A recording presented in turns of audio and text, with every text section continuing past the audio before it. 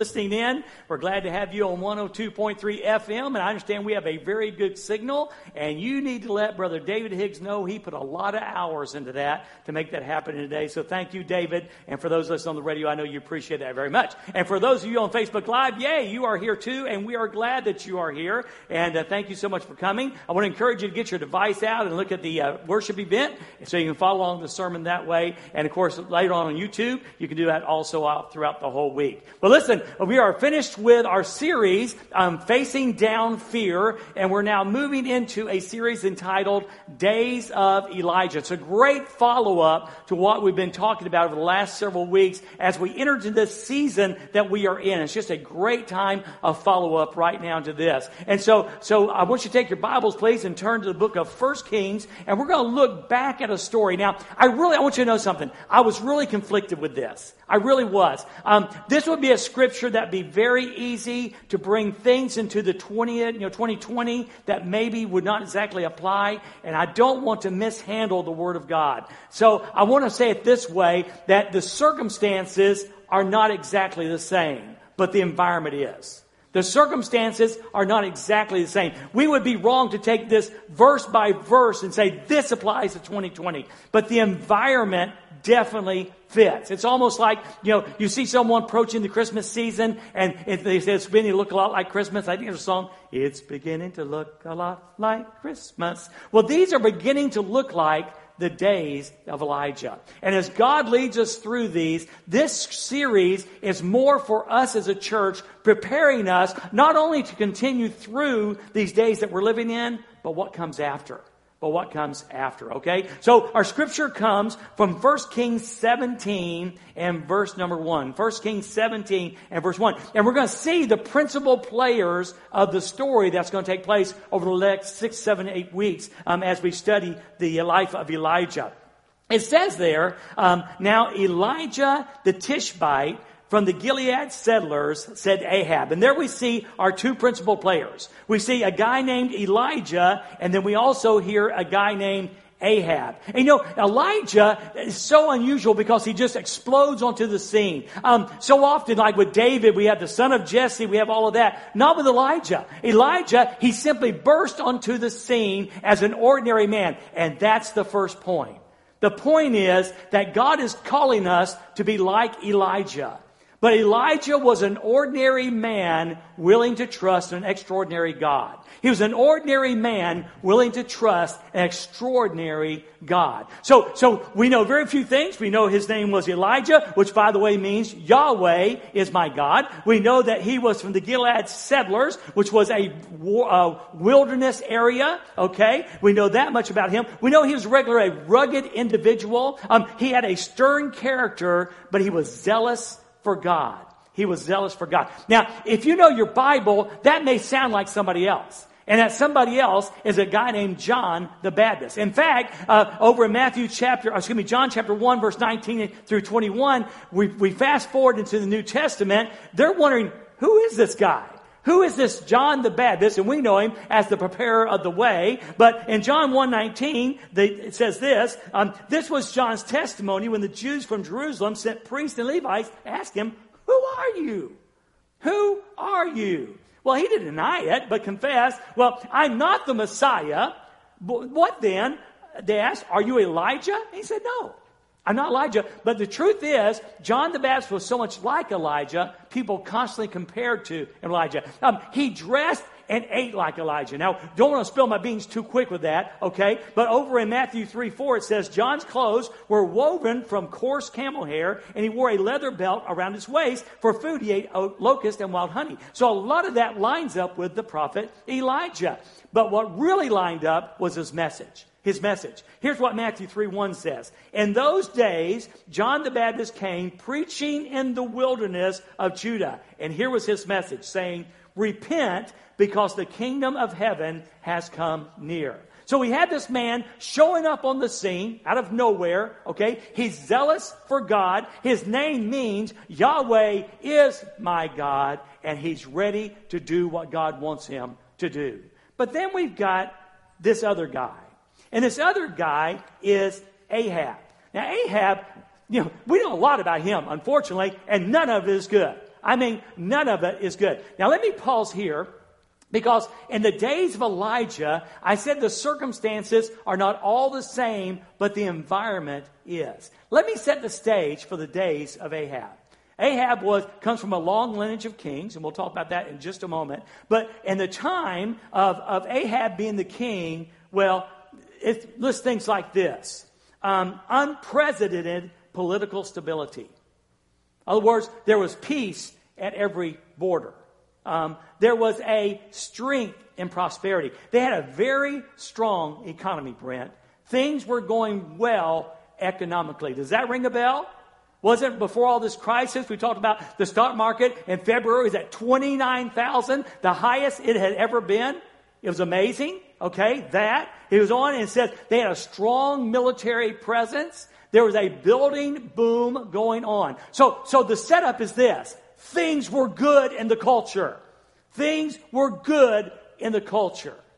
But Ahab was one of the most evil men who ever lived. Listen to these words that the Bible says about Ahab. In 1 Kings 16:30 it says this. But Ahab, son of Omri, did what was evil in the Lord's sight. Well, we hear that about the kings a whole lot. You know, that's pretty common with the kings of Israel. But then listen to the rest of the verse. More than all who were before him. So Ahab was a leader that was more evil than all the other leaders before him. Because it's kind of funny. In verse 25 of 1 Kings 16 of his dad, Omri, it says, Omri was worse than everybody. And then just 5 or 6 verses later comes his son, and the Bible says, and he was worse than that. I mean, I wouldn't mind me mentioning the Bible, but can you imagine being mentioned for how bad that you were? How bad that you were. It goes on and says this in 1 Kings 16:31. Then, if following the sin of Jeroboam, son of Nebat, was not enough, and he was the one instituted Asherah worship in Israel. And I said, well, what is an Asherah pole? I've heard several things of what it was, but actually it was a tree that represented the tree of life. Now listen, this is important. Asherah was the goddess and the mother, they believe, of Baal. And Baal's going to play a big part in this story. Okay? So it wasn't enough then if following the sin of Jeroboam, son of Nebat, was not enough. He married Jezebel. Now, how many of you named your kid Jezebel? Oh, yeah, this is my daughter Jezebel. No, man, she represents so much of evil, we don't name our kids after her. She was the daughter of Ethbaal, king of the Sidons, and then proceeded to serve Baal and worship him. So we have Ahab. And Ahab is sitting there. He's evil. And if that wasn't enough, he goes and marries the most evil woman that you've ever seen in the culture. And then it goes on in 1 Kings 16:33. It says this. Ahab did more to anger the Lord God of Israel than all the kings of Israel who went before him. So we have two men. We have Elijah, who is zealous for the Lord. We have Ahab, who is the exact opposite. Now, to bring this in the 20th century, to make the environment what it needs to be for us, let's do this. Let's let Elijah not represent one man, but a group of people, the church. Let's imagine that God is calling his church to be a voice in the wilderness. Let's imagine that God is calling his church to be a people in these difficult days that we are living in. You know what? We can do that scripturally. And let's don't let Ahab represent a politician, okay? We can do that so easily. You know, let's don't let Ahab represent a man. Let's let Ahab represent culture. Because you know what? American culture is a lot like Ahab was. We have a culture that's polytheistic, a culture of many gods. You say, really, Dwayne? Oh, yeah. Yeah, we don't have too many idols on the shelf, but we have idols in our garage. We don't have idols on a shelf, but we have idols at an address. We don't have idols on a shelf, but we got idols that we pick up clubs and play with, or boats that we drive, or things like that. You know, we have so many different gods in America. It's very easy to say it's a polytheistic society. So let's let Ahab represent the culture. And we have watched, as God has slowly been pressed further to the edge. That's exactly what's happened. So we got Elijah, the man of God, Ahab, the godless man. And the Bible goes on and says then, And let's get the slide. I'm sorry. Let's get the slide in first. It says, two men could not have been more different. The stage was set for a cosmic battle or conflict. Light versus darkness, good versus evil, false gods of the region or the one true God. Yet the decision was never in doubt. The contest was no contest. So Elijah shows up on the scene out of nowhere. He walks right into the palace. And boy, that was a dangerous thing to do. He walks right into the palace. And here's what Elijah says. As the Lord God of Israel lives, in whose presence I stand, there will be no dew or rain during these days except by my command. He walks into Ahab's palace and says, here's the word. It will not have any dew or any rain for these years until I say so. Now you've got to understand something. Elijah was not speaking for himself. He was speaking for God Almighty. And let me just tell you this too. The church has got to be careful. In these days, listen, it doesn't matter that some preacher gets up and says, the preacher said, and you tell you the preacher said, or it really doesn't matter what the people say. The people say, what matters today in this culture is what God Almighty says. We are representatives of God, and we really need to be speaking what God says. Now here's the deal. The basis for this, how do we know what's going on? How did Elijah know it was time? Well, in Deuteronomy chapter 11, and verse number 16, it says this. Now, Deuteronomy means the second giving of the law. The second giving of the law. Okay? So Moses is speaking, and here's what he says. Be careful that you do not entice to turn aside, serve, and bow and worship other gods. He tells the children of Israel, now listen, this is the second time I've said this to you, it's the second giving of the law, do not worship other gods. Then, if you do, then the Lord's anger will burn against you. Remember how he described Ahab? He said that the Lord's anger burned. The Lord's anger burned against him. Then the Lord's anger will burn against you. And watch. He will shut down the sky. And there will be no rain. The land will not yield its produce. And you will quickly perish from the good land the Lord is giving you.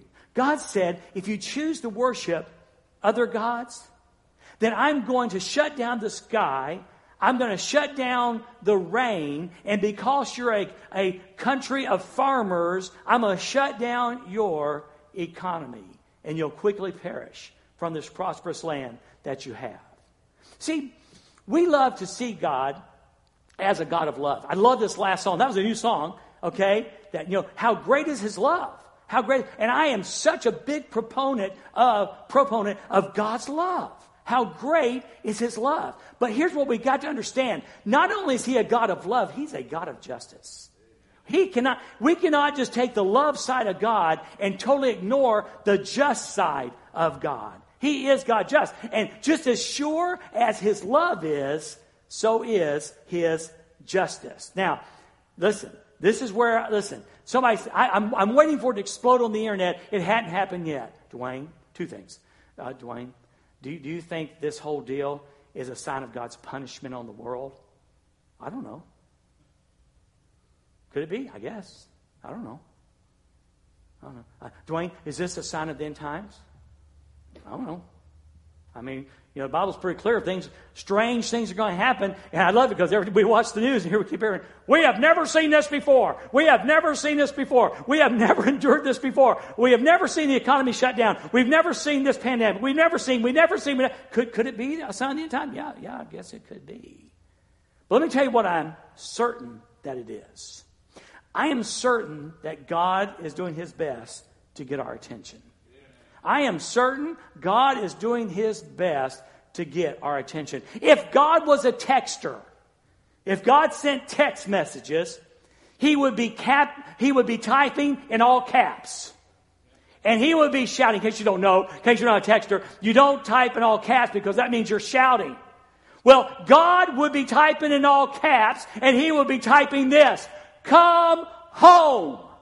Come home. God loves you, and God wants you to come home to Him. He gave the cross, this cross where His Son died, that people could come home. And I don't care how bad the world is. I don't know how bad the culture is. I'm telling you, God loves you and wants you to come home. For God so loved the world that He gave His only begotten Son, that whosoever believes in Him should not perish, but have everlasting life.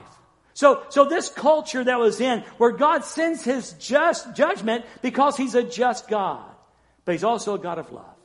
And God wants you to come home. So after Elijah delivers this message to Ahab, the most evil man in the country at that time, the leader there, and that represents our culture, he leaves that, then God speaks again. Now look what he says. This is where it gets interesting.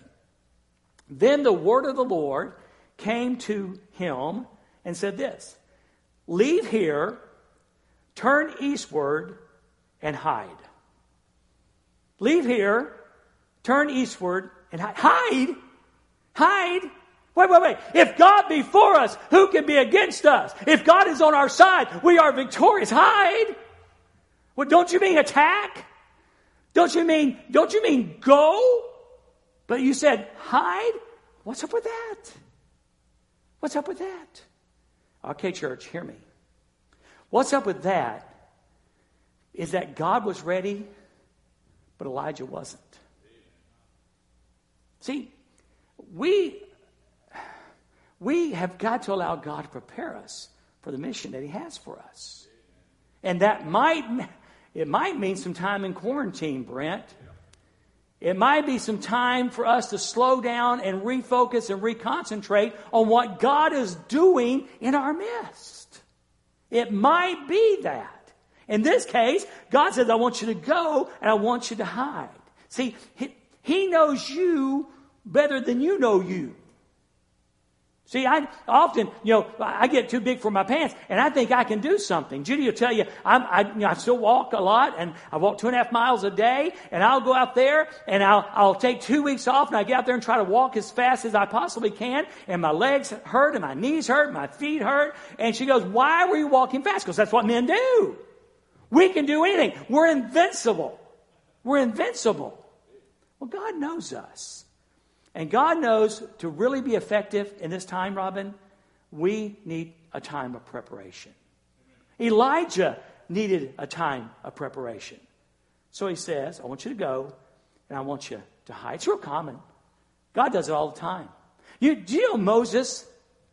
Moses, as you know, lived 120 years.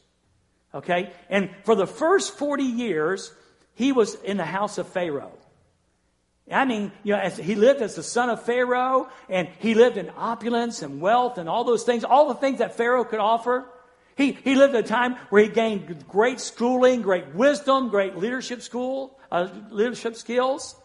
And then God did something. God moved him out. Moses takes things in his own hand. He kills an Egyptian, works to get back to Pharaoh, and runs him out of the country. And guess what? Are you ready for this? For the next, somebody say it with me, 40 years. 40. We complain. Can I be honest with you? I'm complaining. I said, Judy, I'm tired of this mess. I am ready for life to be back to where it was. I want to be able to go to the restaurant. Brent, I want to go back to the restaurant. I want to be able to eat. I don't want to eat in my car. We stopped at Steak and Shake yesterday and had a hamburger and french fries in my car, and ooze is goozing everywhere and french fries are flying everywhere. I want to sit down at a table at a restaurant and eat.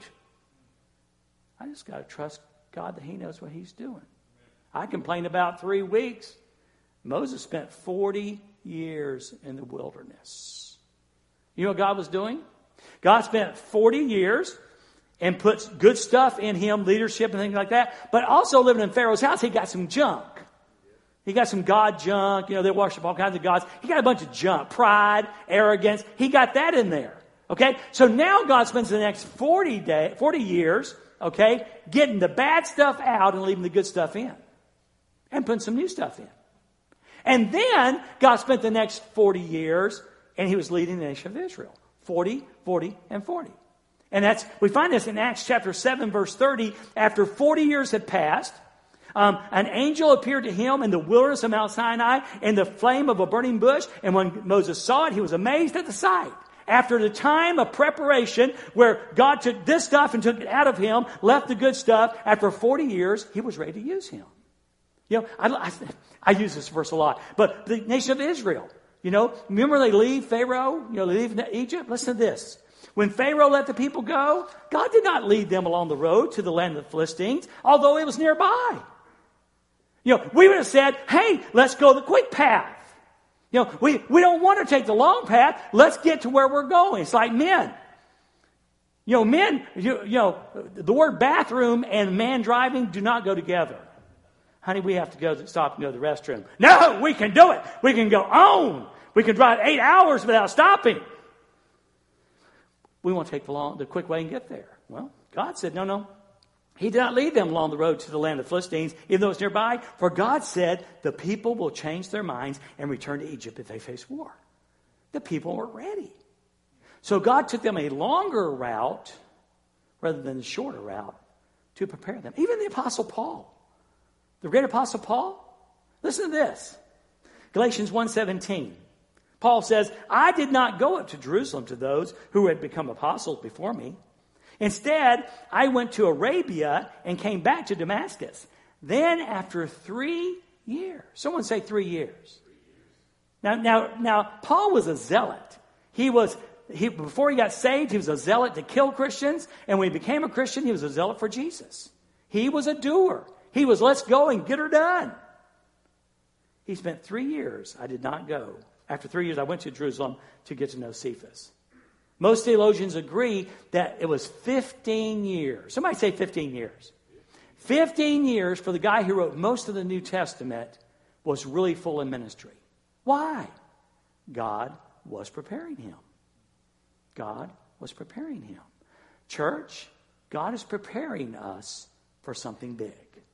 God is preparing us for something big. Brandon Cox is the preacher I started following, just about 3 or 4, 5, 6 months ago. He thinks like I do. He writes like I do. Simple, real simplistic kind of guy. And Brandon Cox says this: God will allow some hard things to happen around you. Has that happened? Gone through some hard things? Going through some hard things? Outside the coronavirus, have you gone through some hard things? Yeah, we've gone through hard things.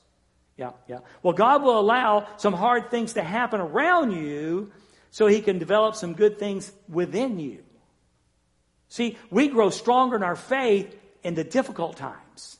We grow stronger in our faith in the difficult times, not the easy times. So Brandon Cox says he'll allow these difficult things to happen to develop some good things within you. Now watch. To prepare you for the awesome things still ahead of you. Hey, the best days of the church are probably right around the corner. And what we do now in these times of crisis will determine how much God can use us in those coming days. These are not days to slough off. These aren't days to be spiritually lazy. These are days to be strong. These are days to allow God to prepare us for what he has for us. So, in that sense, in the second part of verse number 3, here's what God says. So I want you to leave. I want you to go hide. Where are we going to hide at, God? We're going to hide at the Wadi Cherith, where it enters the Jordan. We're going to hide at the Wadi Cherith where it enters the Jordan. It's a geographical statement, okay? Elijah would have known this creek, this brook, okay? So I want you to go there. But what is interesting is the word Cherith. You know what it means? It means to whittle or cut off. To whittle, to cut off. Elijah is being sent to Cherith so God can whittle on him and cut off some things that he cut off. See, often in preparation, it can be a painful time.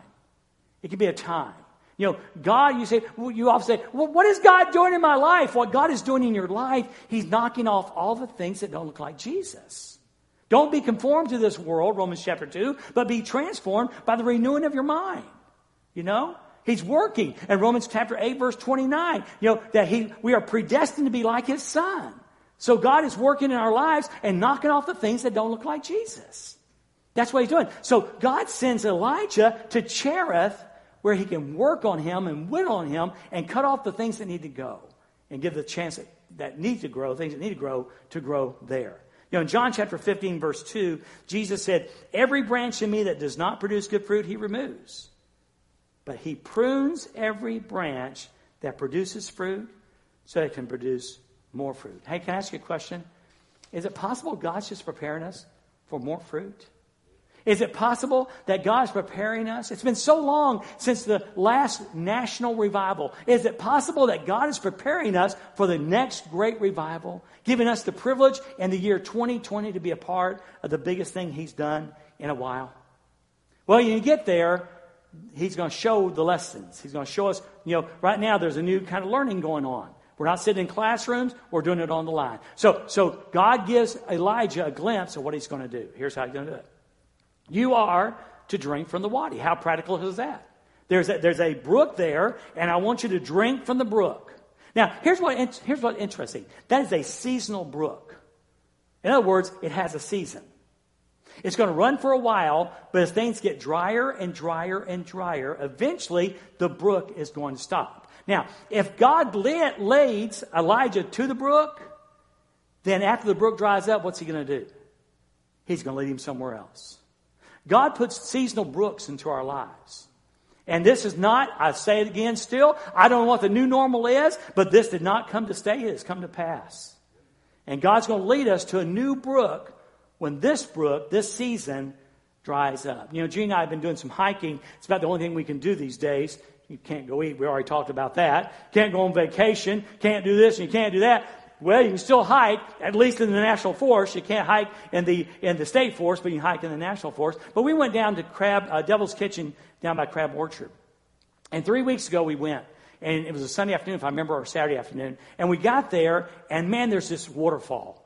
I mean, it's like way cool. It rained a couple of days before, and the water was just flowing over. Fell about 30 feet, I think, Judy, somewhere in there. It's just beautiful. It's magnificent. We're all going, oh, how beautiful, how wonderful. Well, we liked it so much, we decided to go back again.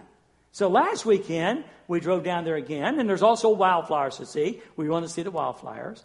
And we got there, and that big, beautiful waterfall had gone down to a little trickle. Just trickle, trickle, trickle, trickle. And so then, yesterday we said, well, let's go again, And we got there, and guess what? The waterfall was bone dry. Bone dry. You know why? It's a seasonal waterfall. It flows only when it rains. It flows when it rains. So when, in a practical way, God sends Elijah, this is pretty good. This just popped in my brain. Okay? God sends Elijah to Wadi, the Wadi Cherith, and says this. Now, we're going to go there, but it's not your permanent home. I'm not going to stick you on the backside of the desert forever. I've got a new season coming for you. And you need to hear that today. If your career changed, if your life has radically changed, you just need to understand this, that's not a new residence for you. God has a new season coming for you. So he says, you are to drink from the wadi, and here's where it gets really weird. I have commanded the ravens to provide for you there. So here's the deal. So naturally, practically, we've got the wadi, we've got the cherith, We're going to have water for a season. And then the birds, the ravens, and by the way, interesting enough, the commentary said how ravens won't even take care of their young. Won't even take care of their young. Yet God instructs those selfish birds to give to the prophet. Isn't that interesting? Isn't that interesting? So I have commanded the ravens to provide for you there. And what's the lesson here? It's the faithfulness of God. We'll expound on it in just a few minutes, but it's the faithfulness of God. But now here's the deal. The menu wasn't very good. Remember we talked about how John the Baptist ate what? Locusts and wild honey? Okay, well, and the verse that comes up in verse number, I think it's verse 6, it says, and the ravens bought bread. Well, shoot, I'll tell you what I thought. I said, I can just see it now. They run down to the bakery and they get Elijah a big old loaf of bread and they bring it down. It's warm. He's got hot butter on it, And I said, well, that's good stuff, man. You got water, you got hot bread to eat. That's not exactly right. The word bread means food in general. Okay? So here's probably the way it played out. And matter of fact, it's a real strong probable the way it played out. Okay? The ravens would have done what ravens do. They'd have gone and found some berries and brought Elijah some berries. And then they'd have gone and brought some seeds and brought seeds. And then they would have come and brought maybe some nuts, some nuts. And it does say meat, so he may have had dead rat every once in a while. I mean, it wasn't hot bread from the bakery. It was from the nature, whatever they could find to eat. It'd be awfully easy for Elijah to say, I don't like this. You know, my dad used to, don't you? I didn't like yellow squash. He made me sit there for an hour one time. Whole hour looking at that squash. He's looking at me and I was looking at squash. I finally ate the squash. Well, Elijah could say, hey God, this isn't good. This is seeds and nuts, okay? And a dead mouse, really? Don't we do that with God? See, that's what doubt and that's what fear. We can become discontented with the ways of God. Amen? Discontented with the ways of God. And so we start complaining to God. Again, I need to tell you, this week I said, I'm tired of this. It's time for this to be over. Let me tell you when this is going to be over. When God says, it's not when President Trump gets it right or Pritzker gets it wrong, okay? It's when God says, this is God's. This whole deal is God's. He's the master of the clock. He's the master of the clock. So he sends him there, and he gets the water from that, and he gets this stuff from the ravens. You know, the Bible says in Philippians 4:19, it says, and my God will supply all your needs according to his riches in his glory. You believe that? And he doesn't give you all your wants. He gives you your needs. The lesson for us is that our God is sufficient, and he'll meet our needs. He'll take care of his kids. He may use another Christian. He may use a stimulus check. But God will take care of our needs. You know, I wrote this. I wrote it very carefully. Within God's will, God always provides. Because I had to add that in there, Brent. Within God's will, God always. Because we do some stupid things. I'm going to get in trouble, but I'm going to say it anyway. I love these car commercials. You know, if you need a new car, we're going to give you payment relief for 6 months. Let me just tell you, let me help you here. If you need payment relief, you don't need to buy a car. Let me just tell you, you don't need to buy a car. Okay? And if you need 84 months to pay for it, you probably don't need that car. You probably don't need that car. Okay? So within God's will, he will provide. He will provide. But not when we go outside of his will. And then we try to give God the tab, and he goes, hey, you created this, not me. Okay? So within God's will, God will always provide. It just might look a little different than we had in mind. It might be seeds and nuts and fruit and a dead mouse or two. But God will provide. Well, it goes on. So Elijah proceeded to do what the Lord commanded. He proceeded to do what the Lord commanded. Obedience is so important. So, verse number 5, the second part. Elijah left and lived at Wadi Cherith, where it enters the Jordan. Now, what does that mean? Elijah was willing to stay at Wadi Cherith until God said, okay. Are you willing to stay where God's put you till he says move? Are you willing to stay where God puts you until he says move? That's faith. That's faith. Dwayne, does that mean it's easy? Mm. Well, it might be hard. Mm-hmm. But are you willing to trust God until he says move? A.W. Tozer said this. It's important that we get still to wait on God. Elijah was still at Wadi Cherith waiting on God. You know, Psalm 46:10 says, stop striving. Stop striving and know that I am God. Stop striving and know that I am God.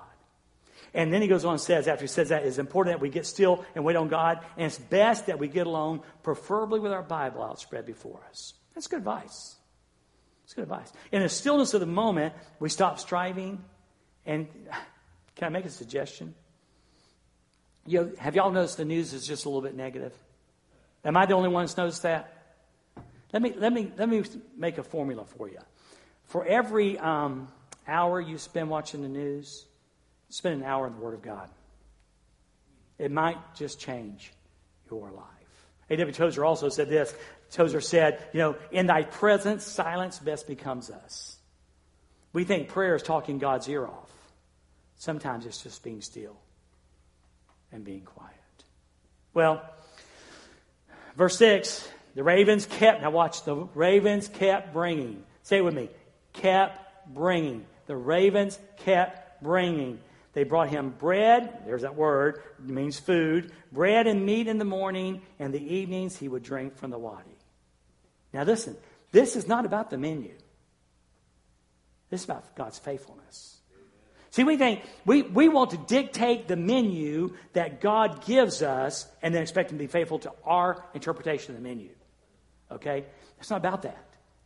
It's about God's faithfulness. So every morning, Elijah would wake up. I want you to get this. I want you to get this. Every morning, Elijah would wake up and he would go and get a drink from the wadi, from Cherith. Okay? And all of a sudden, these ravens would show up. Okay? And they would come and land somewhere near him, and they'd drop off nuts and seeds and fruit, maybe a mouse or two. And that was Elijah's meal. And he said, how about that?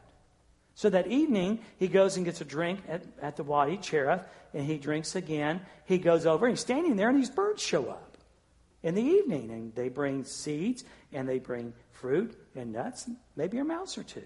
And he goes, About day 3, he says to himself, he goes out there and gets the water, and it's getting drier and drier around him, and he's still got water to drink, and these birds come and drop off the seeds and the nuts and the fruit and the occasional mouse or two. And he goes, wait a minute. God is faithful. God is good. God can be trusted.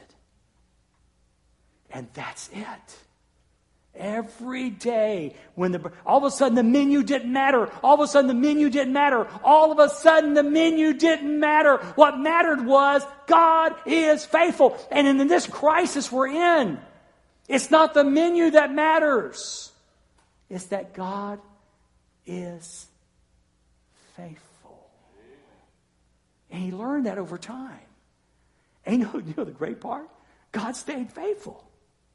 Just like the children of Israel, in Deuteronomy chapter 8, verse 3, again, Moses' second given law says, he humbled you by letting you go hungry, but then he gave you manna to eat, which your fathers had never known, you had never known, so that you might learn that man does not live on bread alone, but every word that comes from the mouth of God. God is faithful. God is good. God can be trusted. It's not the menu. It's the faithfulness of God. That's what it's all about. See, Elijah was going to really need to know that God was faithful. He's going to face 450 prophets plus a bunch more. He's going to face a bout with depression like some of us have never experienced.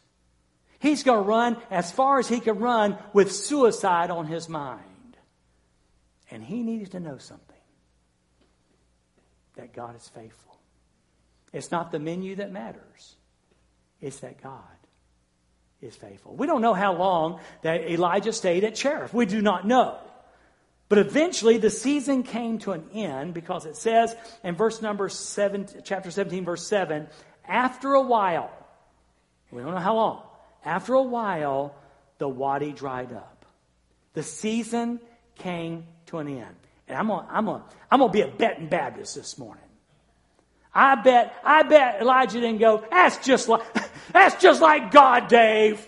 He gives and he takes away. He said he would take care of me. No, you know what he said? For these days, however it was, every morning, every night, God met my needs. And if God did that for all these days, I bet tomorrow he's got a plan. And guess what? He does. He does. So don't get hung up on the menu. Don't think that your interpretation of how God needs to act in your life is the only one. It's not even the best one. You know why? Because God's smarter than us. God knows. God is faithful. God is good. God can be trusted. So if you're here today and you've never experienced this This wonderful cross where Jesus bled and died that we could have forgiveness of sins. See, it's not about a church and a steeple. And it's not about going to church. It's not about getting religion. It's not about performing for God. It's about grace. And if you've never experienced this marvelous grace, I've given my number out 3 times in a row, and I'm going to make it 4. 499-0070. 499-0070. And I would love to share with you about God's amazing grace. About a man named Jesus who loves you so much that he bled and died for you, that you could have forgiveness of sins and come into the family of God. If you're willing to believe and turn from your sin and follow Jesus, then you can have eternal life. How cool is that? And if you're out there today on Facebook or on the radio, or maybe you're in the room, you need to understand it's not about the menu. Trust God. Even if it's, Brent, even if it's not Chick-fil-A. Even if it's not Chick-fil-A. If it's nuts and seeds and fruit and an occasional mouse. Listen, if God sends it your way, it's good. Every good and perfect gift comes down from the Father above. We can trust him. Let's pray together. Father, I sure thank you for the privilege of sharing this day. And I pray through the Holy Spirit it made sense. I really do. God, our culture is a mess. It was a mess before the coronavirus, and it's a mess afterwards. But what an opportunity in the darkness for the light of the world to shine. And you have entrusted your church with the privilege of sharing that light. So may we be the light of Christ.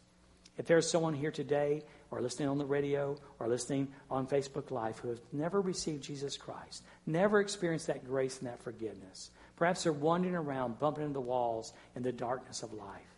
And today you want to bring light into their lives. I pray they put their faith and trust in you even today.